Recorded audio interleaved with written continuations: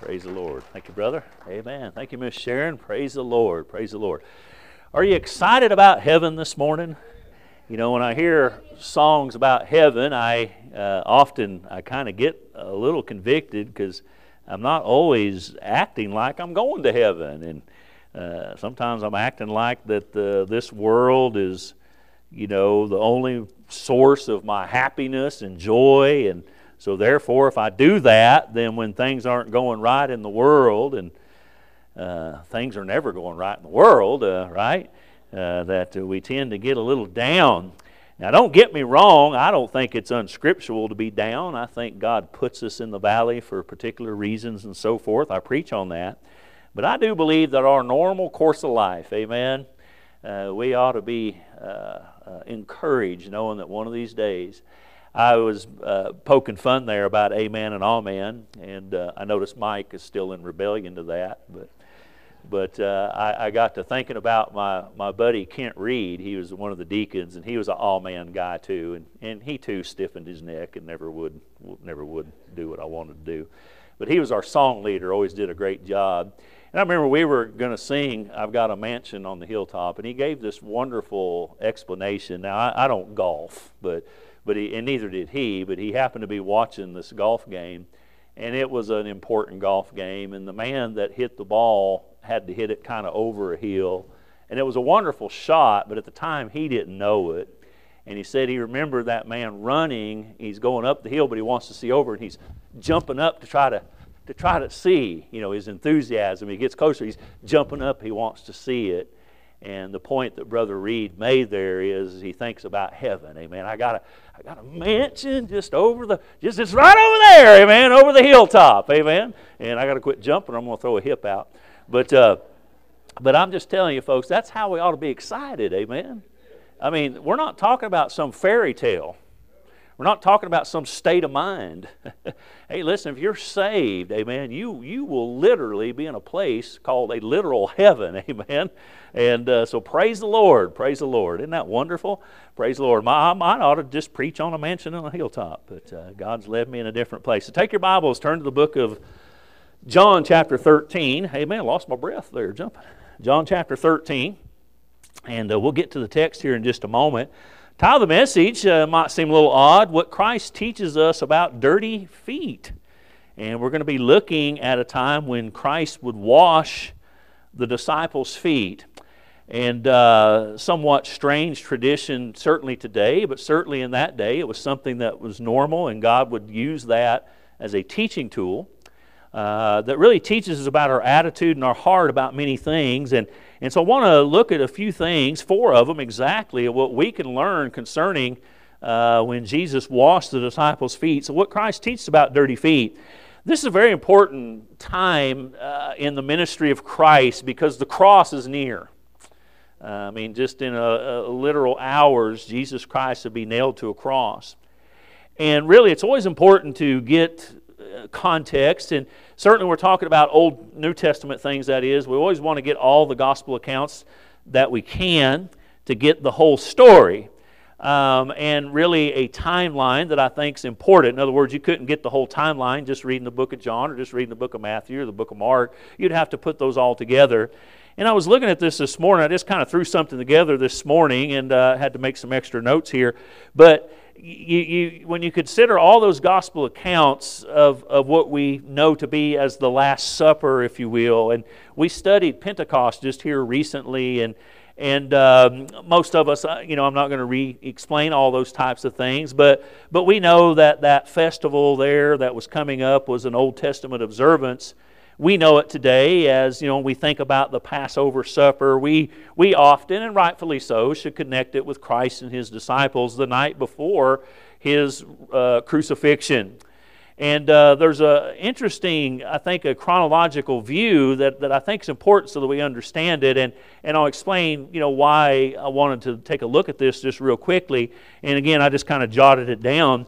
But we're going to see, if you read about that time, you're going to find that the Lord and His disciples, they take their place to eat the Passover supper. And then immediately after that, and I believe during, in other words, while they're eating this Passover supper, the disciples unimaginably begin to talk about who should be the greatest in the kingdom. Isn't that sad? Now these are his disciples. And then afterwards, and that's what we're going to focus on, then he washes their feet. And I believe there was a significant point there to make. And then after he washes their feet, it is after that, and I think this is important to understand, that Judas, after the feet washing, what I'm saying is Christ washed Judas's feet. And then he identifies Judas as a traitor, and Judas would depart to go betray Jesus later with a kiss. But then Jesus gives us the example that we follow today concerning when we take the Lord's Supper here.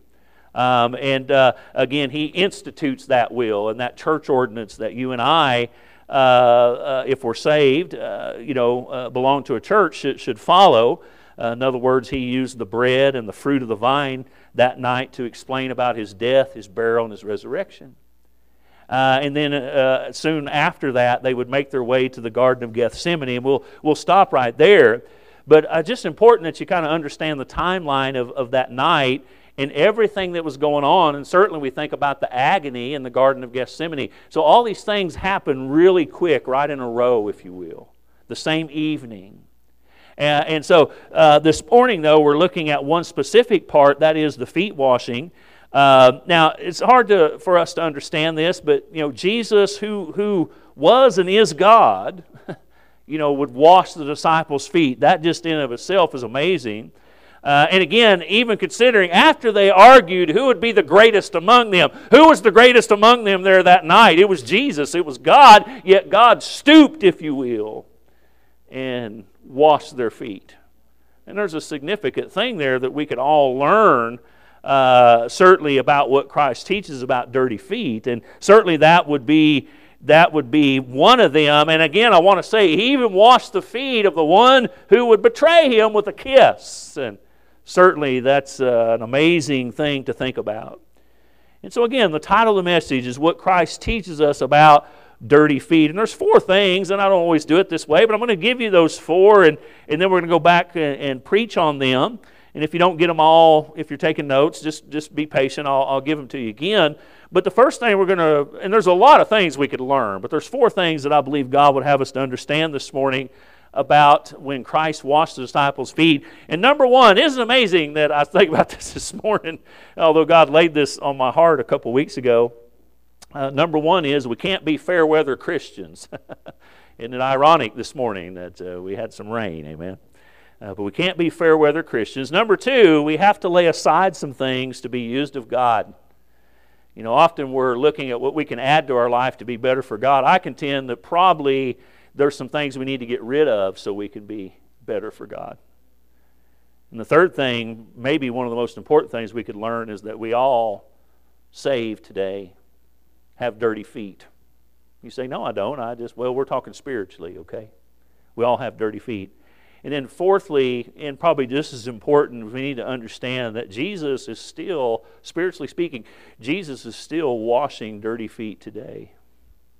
And again, this is the God of heaven that we're talking about. So it's a few things there, 4 things in particular that Christ teaches us about dirty feet. So let's jump right into this.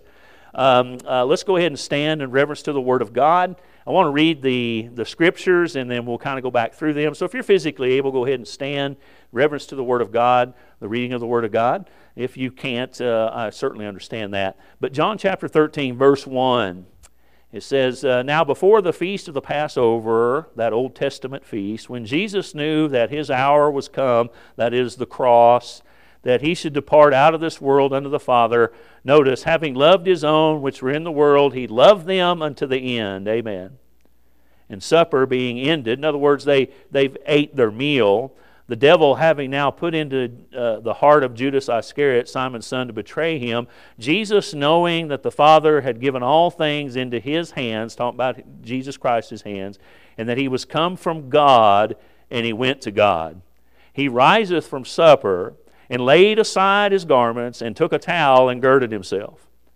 After that he poureth water into a basin, and began to wash the disciples' feet, and to wipe them with the towel wherewith he was girded. Then cometh he to Simon Peter, and Peter saith unto him, Lord, dost thou wash my feet? And what he's saying here is, Lord, he don't want, he's saying, Lord, I don't want you to wash my feet. You're God. Verse 7, Jesus answered and said unto him, what I do thou knowest not now. In other words, Peter, you're not really understanding everything here, but thou shalt know hereafter. You're going to learn some things. Peter still saith unto him, thou shalt never wash my feet. Jesus answered him, if I wash thee not, thou hast no part with me. And Simon Peter saith unto him, Lord, not my feet only, but my hands and my head. He said, hey, look, if that's the case, just wash everything, you see.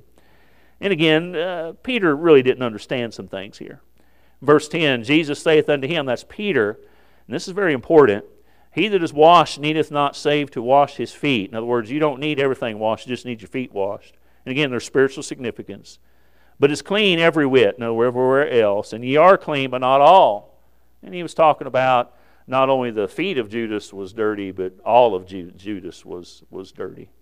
For he knew, verse 11, who should betray him. Therefore said he, ye are not all clean. Not everybody here is right with me.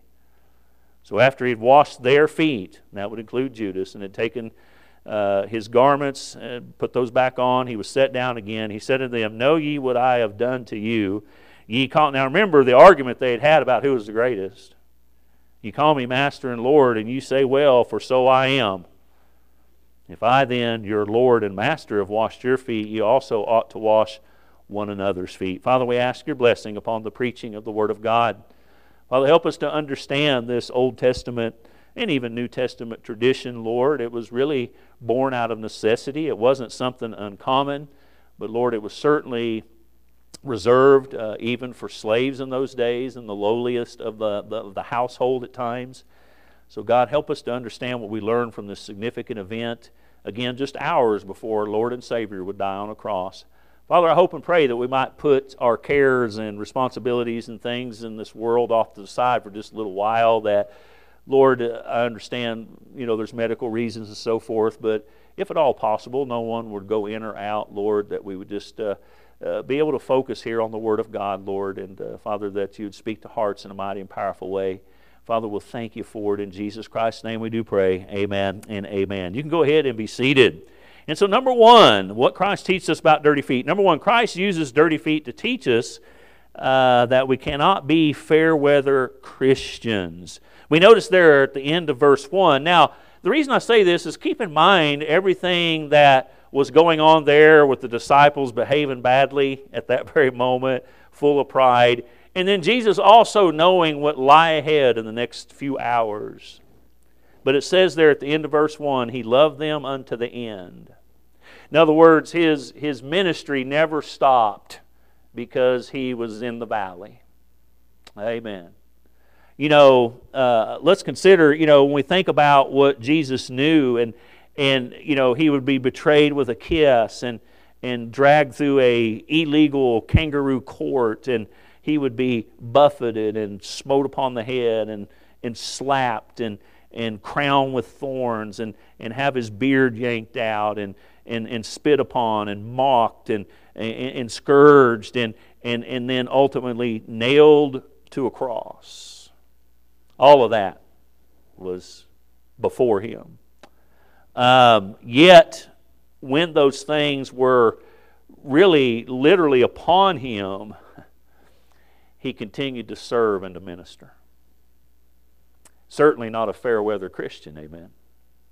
And I understand sometimes there's things we're providentially hindered, so please don't misunderstand me here. But he continued to teach, and he continued even up until this last. He loved them unto the end. He continued to teach. He continued to instruct. He continued to encourage. He even continued, remember, he is God, but he continued to humble himself as a lowly slave to the point that he would wash the disciples' feet. I say again, that's a little convicting for me.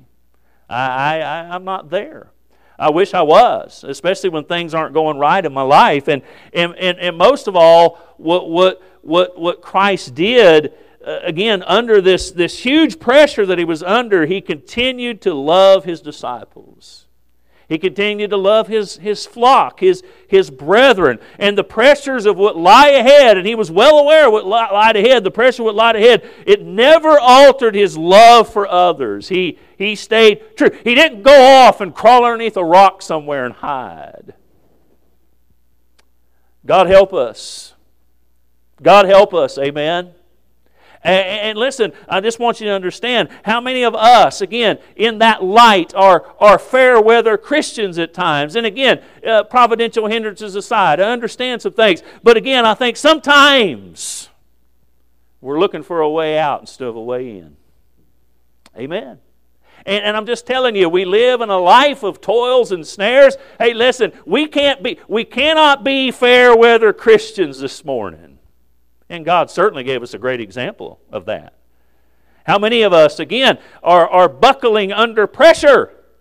How many times do we excuse ourselves because of pressure in life? And I say we because I'm saying me. And we excuse sometimes, listen, it's not just tangible things that we do, but it's attitudes, and most of the times that's what we're talking about. It's some spiritual weakness that we have in our life, and we excuse our rudeness, we excuse our sharp tone because we say we're under pressure. We learned in Sunday school this morning, you ought to come to Sunday school, amen? But we learned in Sunday school this morning that how important it is when we make a vow to God to follow it, and sometimes we excuse our promises that we have made to God, perhaps to serve in a certain area, but all of a sudden we can't do it. We start, we stop, or we never do it. Because why? Because of pressure, because things aren't going right in our life. And by the way, if everything has to be right in your life before you can serve, you'll never serve. As a matter of fact, when you begin to serve, more things are going to go wrong in your life. That's just the way it is. Welcome to the ministry, amen? Now, when we think about what Christ had been through, nor do I believe Christ would expect anybody, but I don't think anybody here could say that they've ever been under the pressure that Christ was under that night. Such great pressure that later he would sweat drops of blood. That's a lot of pressure. Yet, he loved his disciples to the end. Being a Christian is to be Christ-like. So we too must do the same when under pressure. Again, let me just say that fair weather Christianity is weak Christianity. Fair weather Christianity isn't going to win the lost. Hey, listen, we need to understand some things. Again, can we only be happy Christians when everything is perfect? Can we only be kind? Can we only be approachable? Can we only be comforting others? Again, in fair weather, do I have to be in perfect health before I can properly be Christ-like? Does everyone have to treat me fairly in order for me to be faithful and kind to others? You see what I'm getting at? This is important. And boy, I fail in these areas. And we think about our God, our Savior, who humbly knelt and washed the dirty feet of those men. At that moment, he had the weight of the whole world on his shoulders. Yet he loved and he served others. He loved them unto the end. And I believe we're to do the same thing. So Christ uses dirty feet this morning, number one, to teach us that we can't be fair weather Christians. Number two, Christ uses dirty feet to teach us we have to lay aside some things to be used of God. Verse 2, and supper being ended, the devil having now put into the heart of Judas Iscariot, Simon's son, to betray him, Jesus, knowing that the Father had given all things into his hands, and he was come from God and went to God, he knew what was going on. He rises from supper and laid aside his garments, that is, those outer garments, and took a towel and girded himself. Now, we think about this. You know, when we think of a holy and righteous, all-powerful God, does this sound like the actions of a perfect, sovereign God? Is this the actions of the one who was there before the foundations of the earth were ever laid? Does this sound like the actions of that God, humanly speaking? No. Is this the one whom we read about in the first chapter of John? All things were made by him, without anything, and without him was not anything made that was made. I mean, this is the God that we're talking about here. Yet we find him laying aside his garments and stooping himself to wash the feet of mortal man. Is this the one who healed the lame, the halt, and the blind, who raised people from the dead during his earthly ministry? This is that man who, again, laid aside his garments to do slave labor, to wash dirty feet. The one who he even said of himself, if when he came into Jerusalem, if they should hold their peace, the stones would immediately cry out. That's the God we're talking about. Yet we find him here shedding, laying aside some things, stooping and washing dirty feet. What an amazing thought that is. I tell you what, remember that next time you mock him. Remember that next time you poke fun at his truths and of his word. Yet Jesus, the Messiah, the Christ, God the Son, he laid aside his garments to wash dirty feet. And again, this ought to humble us this morning. It ought to humble us. I mean, there's all types of emotions. It ought to humble us. It ought to amaze us. It ought to at least stir your heart this morning, right? Right? It ought to do something to you, right? Right, girls? Right? Right, Haley? Amen? Amen? It ought to stir our hearts, right? It ought to humble us. It ought to amaze us to realize that God not only laid aside his garments, but he laid aside his glory. He laid aside his majesty to wash dirty feet. An amazing thing here. I just want that to sink into your heart and to your mind. I know you probably know it, but do we really think about it? And so it is that I believe we'll never be able to serve properly. In other words, church will just kind of continue to be a sideline for us until we lay aside some things ourselves. And there was a practical reason here, and I'll explain, but what I want you to understand is that, hey, listen, we can't, get over being a fair weather Christian. We can't serve God until we lay aside our worldliness. Amen.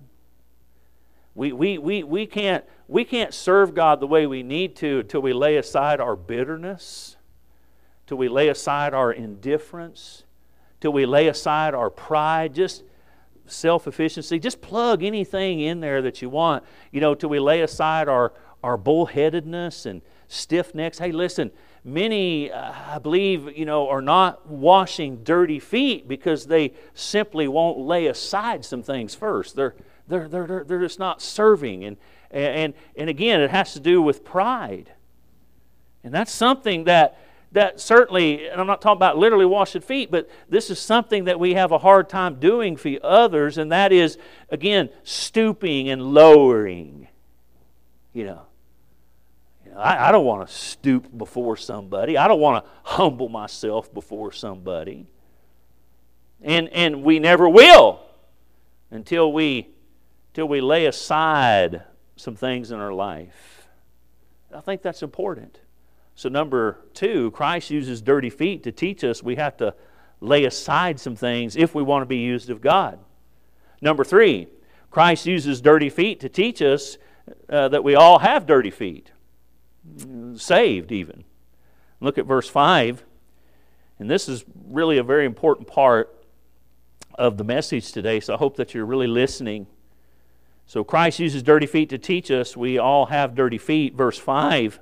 After that, he poureth water into a basin and began to wash the disciples' feet and to wipe them with the towel wherewith he was girded. Then cometh he to Simon Peter, and Peter saith unto him, Lord, dost thou wash my feet? Jesus answered and said unto him, What I do thou knowest not now, but thou shalt know hereafter. Peter saith unto him, Thou shalt never wash my feet. Jesus answered him, If I wash thee not, thou hast no part with me. Simon Peter saith unto him, Lord, not my feet only, but also my hands and my head. And Jesus saith unto him, He that is washed needeth not save to wash his feet, but is clean every whit. And ye are clean, but not all. I explained this verse a while ago, but I want to look at it a little closely. I believe that we have here a great passage of Scripture that really explains the difference between what we call justification and sanctification. I've talked to you guys at length about that, and I hope that you understand that justification is just simply being saved from the penalty of sin. Happens just like that. Sanctification, it means some different things, and praise God, He sees us as not only justified but sanctified, but we understand that sanctification is a process. In other words, we are becoming, or should be, becoming less and less influenced by sin. We're saved from the power of sin immediately, But the influence of sin, hey, we got dirty feet, right? Now, I'm saved, I'm going to heaven, but I still got some growing in the Lord to do, okay? That's how we're looking at sanctification. It means a great deal more than that, but I want us to look at that aspect of it. And Jesus told Peter, hey, you don't need your whole body washed. Of course, he's speaking spiritually. You don't need your whole body washed. You just need your feet washed. Now, we go back. Judas was there. Certainly his feet was dirty, but his whole body was still dirty, amen? Only those who truly belong to Christ, their body is clean, they're right, they're justified, but God's people get dirty feet. We'll explain this. So we learn what Jesus is teaching here. Peter was clean as far as being forgiven and pardoned from his sin. I was reading this earlier, I have it marked already. But in John 5:24, Jesus said, Verily, verily, I say unto you, he that heareth my word and believeth on him that sent me hath everlasting life, and shall not come into condemnation, but is, that's present, is passed from death unto life. So we know we can be saved, amen. We're instantly, forever saved. That's what justification is. Peter was justified. He was saved from the penalty of sin.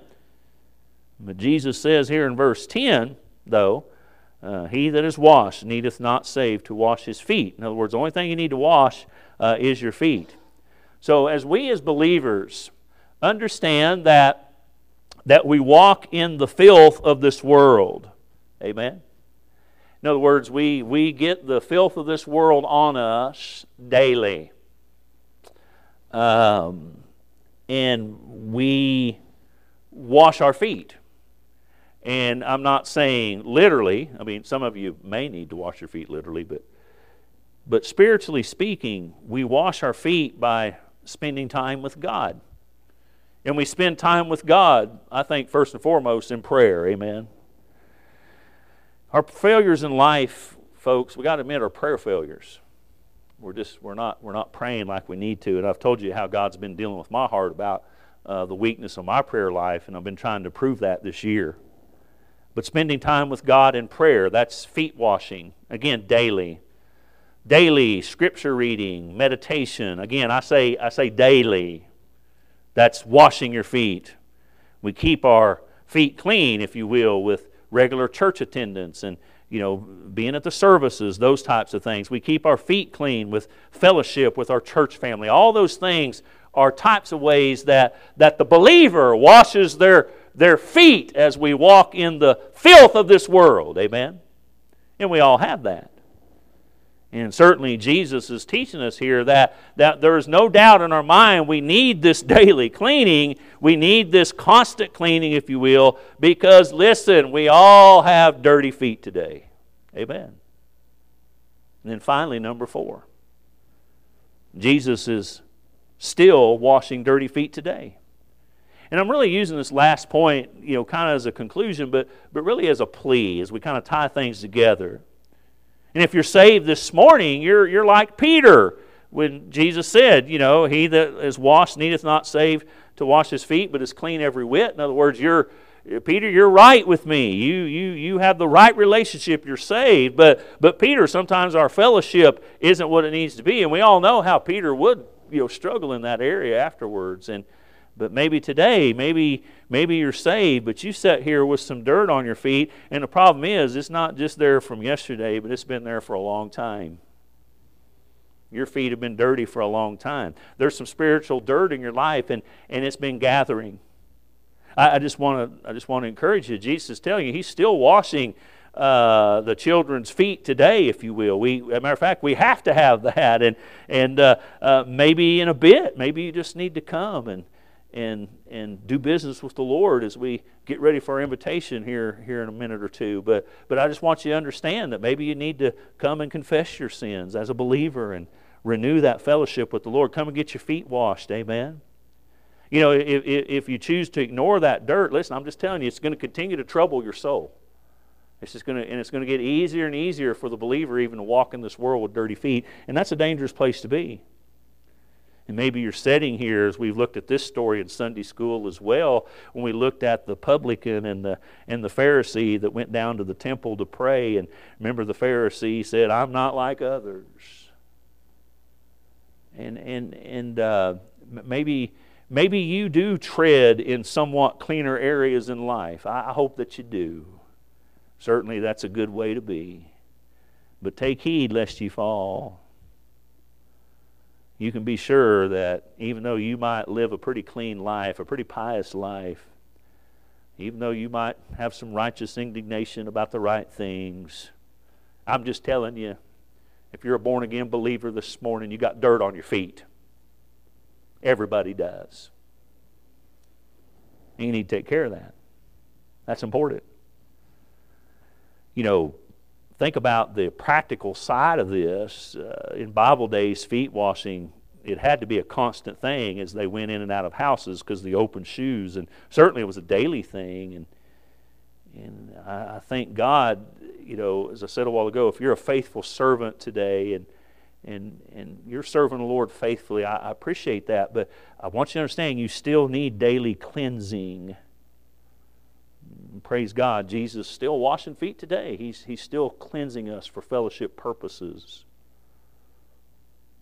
Sometimes we do fall into sin. When I say we, I'm talking about believers. I want you always to understand that God still loves you. He promises you that. He never leave you nor forsake you. He doesn't despise you. God certainly doesn't hate you. Certainly the opposite is true. He has sympathy and mercy for you. And my point is that He's here right now. You know, still, does anybody here think that the burden of the lost Jesus still isn't concerned with? He still has the burden of the lost today. He wishes none would perish. Do you not think that it breaks His heart every time a soul steps off into hell? He still has that burden today, is what I'm trying to get you to understand. But He's still taking time to minister to you, believer. He's still taking time to lay aside some things and stoop down and wash your feet. Why does He do that? Because He loves you and He desires a close, personal relationship with each and every one of His children. Amen. Amen.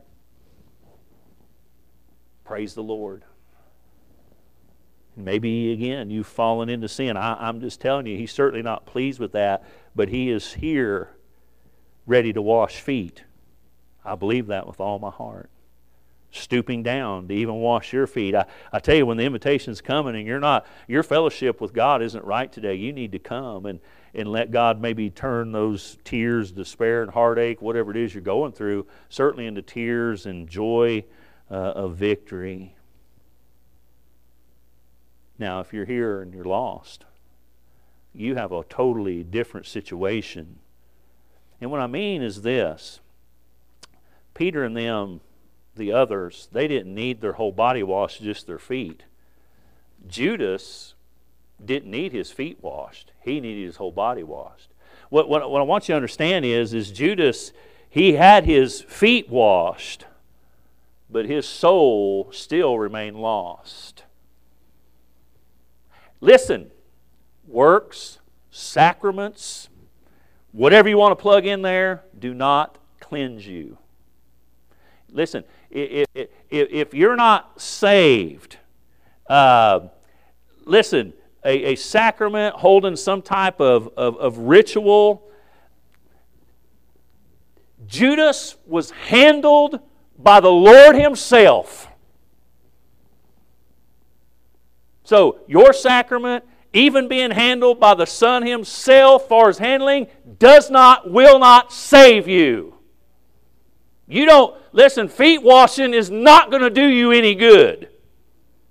You need to be saved.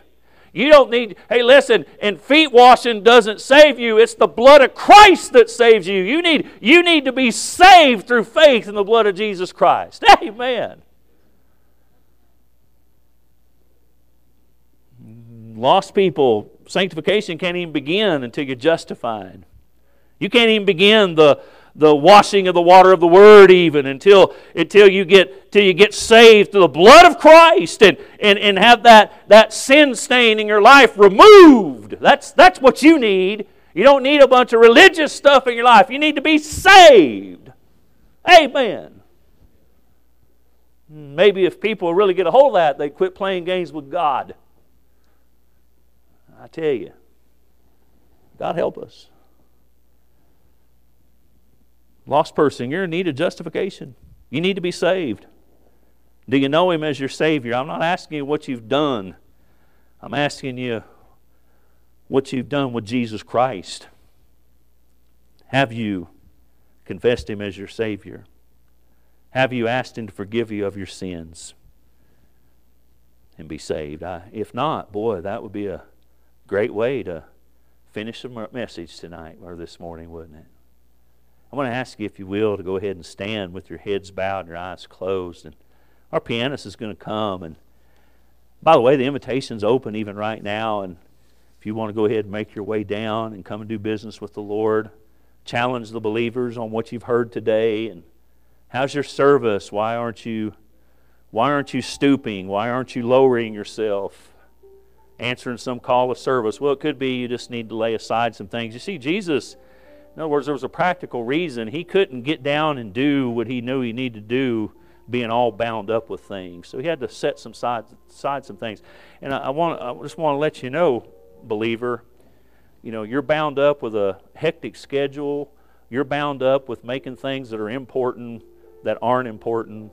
You're bound up because church is not a priority. You're bound up because the Bible's not a priority. You're bound up because the Word of God is not a priority. You're just bound up on some things.